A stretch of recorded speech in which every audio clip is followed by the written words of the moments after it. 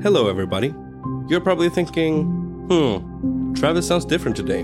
And yes, I'm currently getting over a slight cold from last week, and I'm actually not Travis. My name is Finner, and I'm currently interning with the amazing team here at Fool and Scholar Productions. And I'm here today to tell you about The Last City. In the climate-ravaged year of 2072, the city of Pura stands as a miraculous green haven. A geoengineered paradise that protects its fortunate residents from the global catastrophes of heat domes, fires, floods, and droughts. Demetria Lopez heads up Pura's public relations, tirelessly promoting the city's idyllic image. But when she stumbles upon a dark secret that, if exposed, would be the downfall of Pura's existence, she must decide who and what she is willing to protect. From Wondery, the makers of Academy and Dr. Death, The Last City stars actors like Ray Seahorn, Jeannie Torrado, and Maury Sterling. You can follow The Last City on the Wondery app or wherever you get your podcasts. You can binge all episodes of The Last City early and ad-free right now by joining Wondery Plus. A big thanks to Wondery for supporting shows like The White Vault. And now, on with the scheduled programming. Another day is here, and you're ready for it. What to wear? Check. Breakfast, lunch, and dinner? Check. Planning for what's next and how to save for it? That's where Bank of America can help. For your financial to-dos, Bank of America has experts ready to help get you closer to your goals. Get started at one of our local financial centers or 24/7 in our mobile banking app. Find a location near you at bankofamerica.com/talktous. What would you like the power to do? Mobile banking requires downloading the app and is only available for select devices. Message and data rates may apply. Bank of America N.A., member FDIC. The following documents and recordings are the 9th instalment in a compilation detailing the events of the repair team sent to Outpost Freestead, consisting of Dr. Rosa Della Torre, Walter Heath, Graham Kasner, Dr. Karina Schumacher-Weiss, and Jonas Thorninson.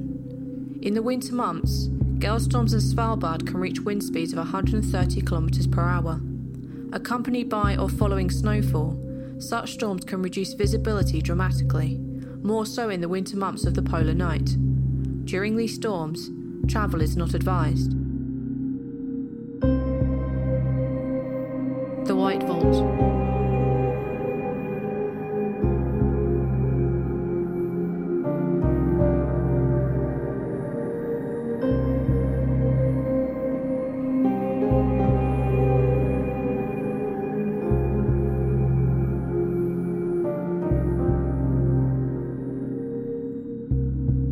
Following the previous instalment, the assessment and repair team faces a slight change in the ever-persistent storm and decides to undertake one final expedition whilst waiting on the hopefully diminishing winds. This first document comes from a written personal note of Dr. Della Torre's. There is a slight dark ring of coffee in the bottom corner.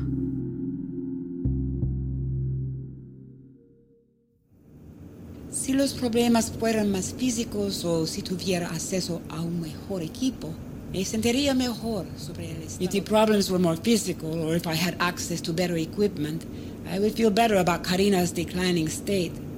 If it is more mental now than physical, then I am afraid it is slipping out of my area of expertise.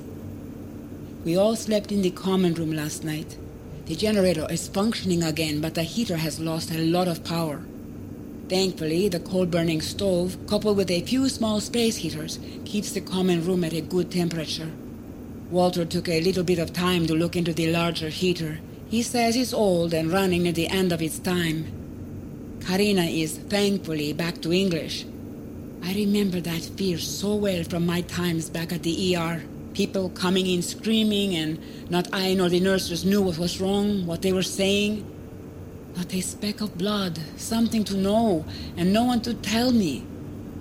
With the bunker cold as it is, some things are lacking. Privacy, for one. Regardless, everyone is on edge as we hope to leave soon. I've packed a bit already. It feels like I could up and leave in 10 minutes if Graham gave the okay. I've never written so much in my life. Something about complete boredom and an abundance of time leads to more writing than I would have expected. Coffee.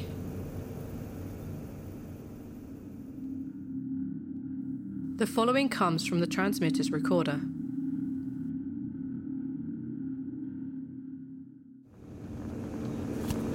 The dials are cold. What's this? Hey, Jonas, what's this? A dial? I don't know. No, I mean this data stream. It's been a week since the initial rover sent in their data, so the transmitter is processing the information for storage. That part I do know. It should not interfere with the radio. Good to know. This is Walter Heath at Outpost Fristead, approximately 33 kilometers northeast of Ny-Ålesund, south of the border to the national park. Reaching out for Siege Group and possible rescue services in Ny-Ålesund. A storm has stranded us here for nearly 2 weeks, looking for assistance. Please respond. Has anyone checked outside? Why? We don't need more coal coming in. The readouts, I mean. No. This is Outpost Fristead. Anyone, please respond. Wait! What? Close the doors, please. Close the doors to the other rooms before you pass. The wind speed seems to have dropped. So it may be clearing up. If it stays like this all day, it may signal the beginning of the storm dying down. Should we take that chance? It may get worse. Should we go now while it's lightened up? Graham. I'll need to go out and check the visibility conditions. Wait, so there's a chance? I'll need to check the conditions. Then go do it then. If we can leave, we need to get moving. Would you be ready to go, Walter? Absolutely. Snowsuit on and out the door. I've packed a bit, and I feel the same way. Oh, this place is starting to make my skin crawl. And shiver. Yes, and that too. Wait! Shit. What? No one goes out alone. I'll go. Give me a moment to get the suit on. This is Walter Heath at Outpost Fristead, approximately 33 kilometers northeast of Ny-Ålesund, south of the border to the national park. There are 5 people here, stuck due to the storm, looking for assistance. Please respond. Karina? You too, I'd wager. Yeah, when I woke up, I was ready to leave. This is Walter Heath at Outpost Frigid. It's 33 kilometers northeast of Tiny Town in the middle of fucking nowhere. I need to do something. I want to drink tea, I want to see the sun, I want to stand awkwardly in a queue at the shop trying to buy something fresh. Anything fresh. I'd take the tube. I'd argue with Molly. This is Walter Heath at Outpost Fristead looking for assistance to get out of here. Not that anyone can hear this. Done. I'm ready. I'm going back to sleep. Does your head still hurt? Yes, everything is slightly verwirrend. Rest will do you some good then. I'm done on this. For an incredibly expensive piece of transmitting equipment, I'm relatively disappointed. Walter, what do you... The recorder was cut there. The following note comes from Mr. Thornenson's notepad, though several pages before this one had been ripped out and have not been located.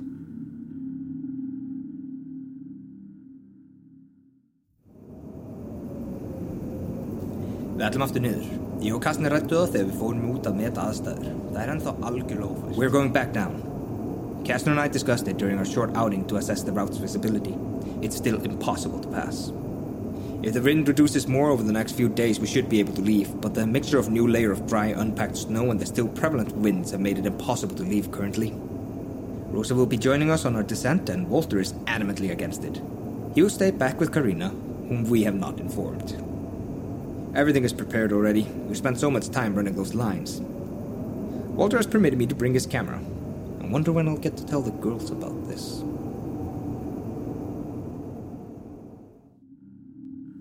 The following are several brief sections of audio from Mr. Heath's camcorder, in the possession of Mr. Thornenson at the time. No, I've got this. And this is the suit. You should wait until we reach the village. Keep hold of the rope.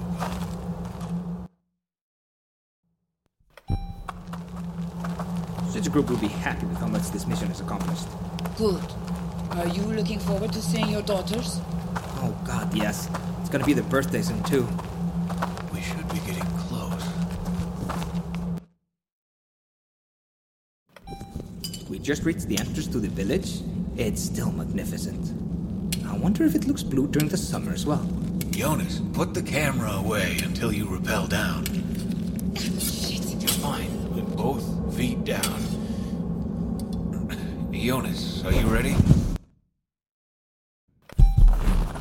I want to get into the main building. Wait, did we bring the heart back? No, it would have woken Karina to get it. Have you seen everything yet? Could you show me some of the objects you spoke of earlier? The whale oil lamp or the old coal stove? This way. That's the whale oil lamp.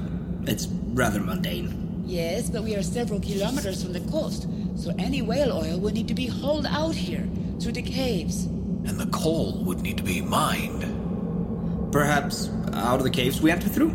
It's more Karina's specialty, but what we walked through didn't look like coal. This place is missing a few things. This is one of the huts we took the skins from to make the stretcher when Karina fell. If you want to see the main building, we should hurry. Yes, lead the way.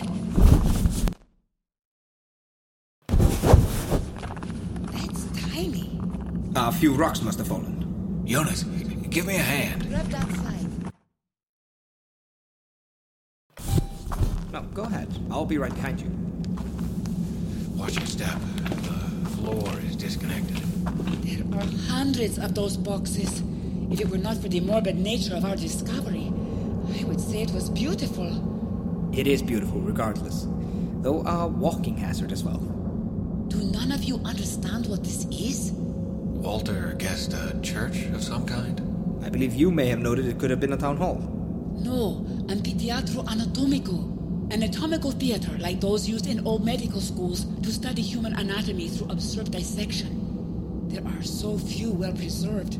I've seen a few before on a trip to Italy. None like this. None out of stone. Just to understand, you're saying this is a place for the public dissection of people? Yes, for scientific purposes. The people were dead already.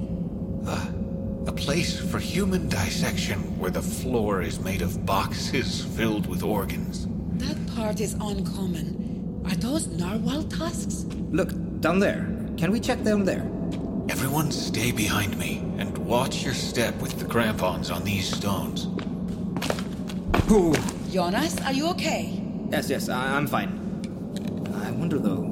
Just put it down, please. It rattles like the other one. They couldn't all possibly have teeth in them. Maybe, but put it down. There are stairs here. Up? Down. Oh. Are we going down? Do you want to? Yes and no. Does it look safe? Sounds sturdy. Dark. Everyone turn on your lights.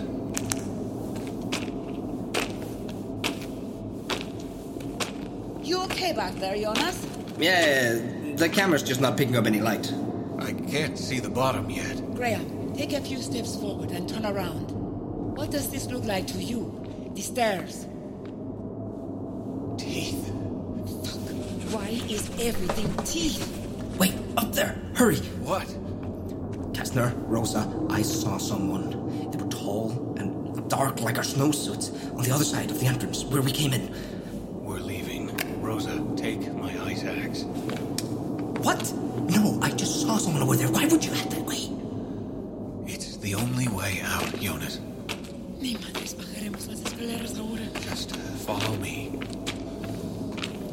Shit. What is it? I don't know. What? What's up there? Did you see statues earlier? These ones? Yes. No. Look past my left shoulder. Through the door. Oh, mierda. Those were not there before. I can't see up there. What's going on? We are going to move slowly. Follow me, and don't do anything until we reach the rope to the cave. Rosa, when we get there, go up first.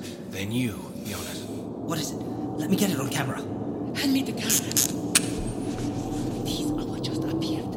We did not see them on the way in, and it is not something we could have easily missed. Now shut it down, Jonas. We need to move. Of course. The The following is an action report from Mr. Kasner's files. There are mathematical equations calculated in the margins and additional notes spelled in Russian at the end.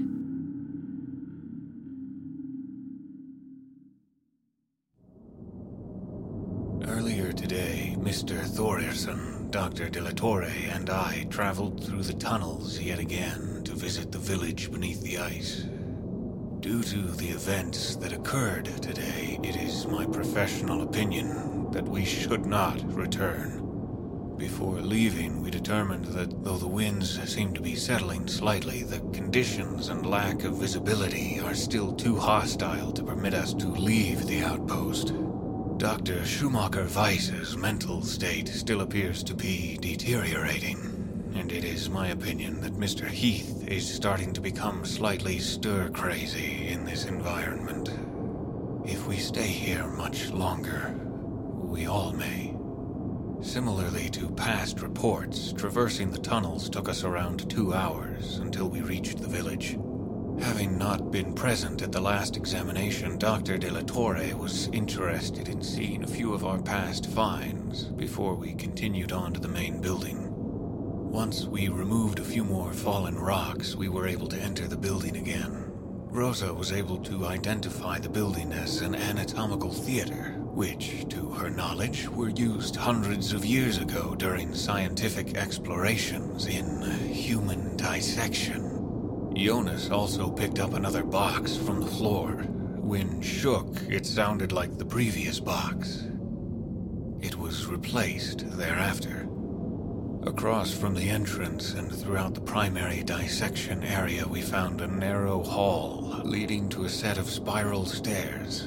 These are presumed to lead down into a basement structure for the theater, though we did not make it far enough to confirm this. We were not able to make it all the way down the stairs for two primary reasons. First, Rosa pointed out the odd flooring for the grip of the stairs. When examined up close, it was easy to determine that each step was lined with rows of teeth as its grip. Now, I do not usually include speculation in my field reports, but after discussing with Rosa that she still believes the teeth she saw in the stairs were human, I have done some math. Assuming there was one tooth per square centimeter and the stairs were maybe 35 centimeters deep by 85 centimeters wide, then there were 2,975 square centimeters per stair, each one with a tooth. We traveled down maybe 12 steps before we stopped and turned around, so without calculating for the unaccounted for steps, it can be assumed there is a minimum of 35,700 square centimeters of tooth-laden stairs. That is 35,700 teeth. The human mouth has 32 teeth normally. Now, if every tooth was used, it would take 1,116 people's teeth to adorn those stairs. It is my hope that some of the teeth must have been animal. It is my assumption that the stairs enter a crypt. Discovery of the teeth stopped our descent briefly, long enough for Jonas to notice something back down the hall and through the slight opening in the entry arch. He says he saw a figure, at which point we turned around and headed back to the exit. Upon reaching the path we made through the rocks to enter and exit the building, I looked through to find 3 large statues that were not previously present. They stood in a row before the building, facing us. It is impossible that these statues were there when we first entered, or that they would have gone unnoticed. They were large, and if made from solid stone, may weigh a ton each. If I had attempted to wrap my arms around it, I do not believe I would have been able to do so. The statues were carved from some glossy black and silver rock and stood perhaps a half meter taller than me. They depicted dangerous animals of the region. A bear, a walrus, and some kind of whale given terrestrial features to fit the style of the others. Sparsely but well carved, they reminded me of the smaller, disturbing totems, Tupilak, I saw during my time in Greenland. We passed them without incident, though Jonas caught himself on his crampons momentarily, and we returned to the bunker in good time. Mr. Heath took interest in our new discoveries. Dr. Schumacher-Weiss is greatly upset with us for returning to the village, and Rosa is worried even further by her mental decline. I need to speak with Rosa. Не знаю, правда ли она избечила, но то, что Jonas по его словам видел сегодня... I don't know if she is truly crazy. Between what Jonas thinks he saw today in the village and the many other occurrences here, I am beginning to make assumptions that are both founded and irrational.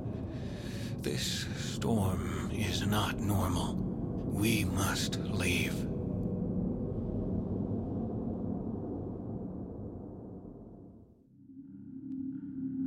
The following comes from Mr. Thornton's notepad.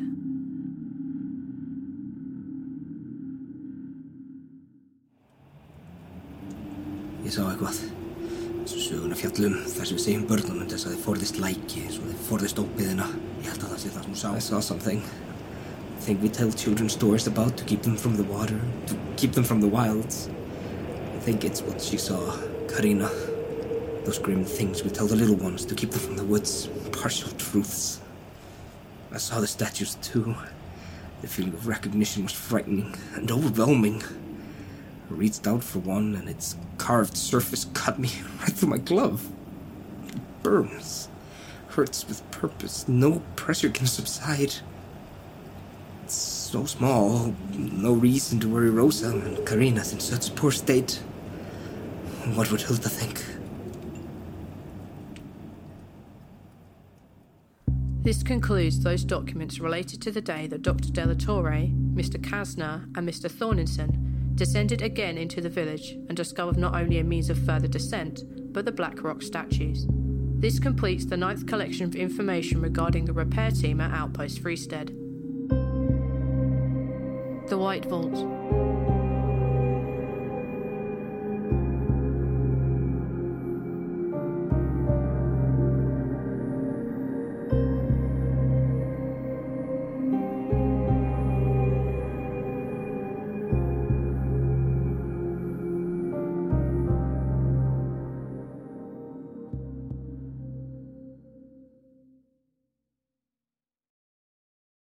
Hey there, this is Justin Bartha. I made a funny new podcast, King of the Egg Cream. It has the greatest cast in the history of podcasts with actors like Louis Black. I'm torn by my feelings for two women. Bobby Cannavale. You can eat it, or if someone hits you, you can put it on your cut. Melanie Linsky. I wonder what these marvelous things are that look just like boiled chicken feet. Jason Ritter. I can break things and pick locks and kill people. Michael Stuhlbarg. The whole point is to inspire people that they should make themselves better. Ari Grainer. No, don't whet its appetite. What are you, an idiot? Me, Justin Bartha. That's not just any egg cream, that's a Lemke's special. And all narrated by the hilarious Richard Kind. This is the story of Harry Dalowitz and how he rose from nothing to become New York's King of the Egg Cream. So if you like funny true stories, come listen to King of the Egg Cream, available wherever you get your podcasts.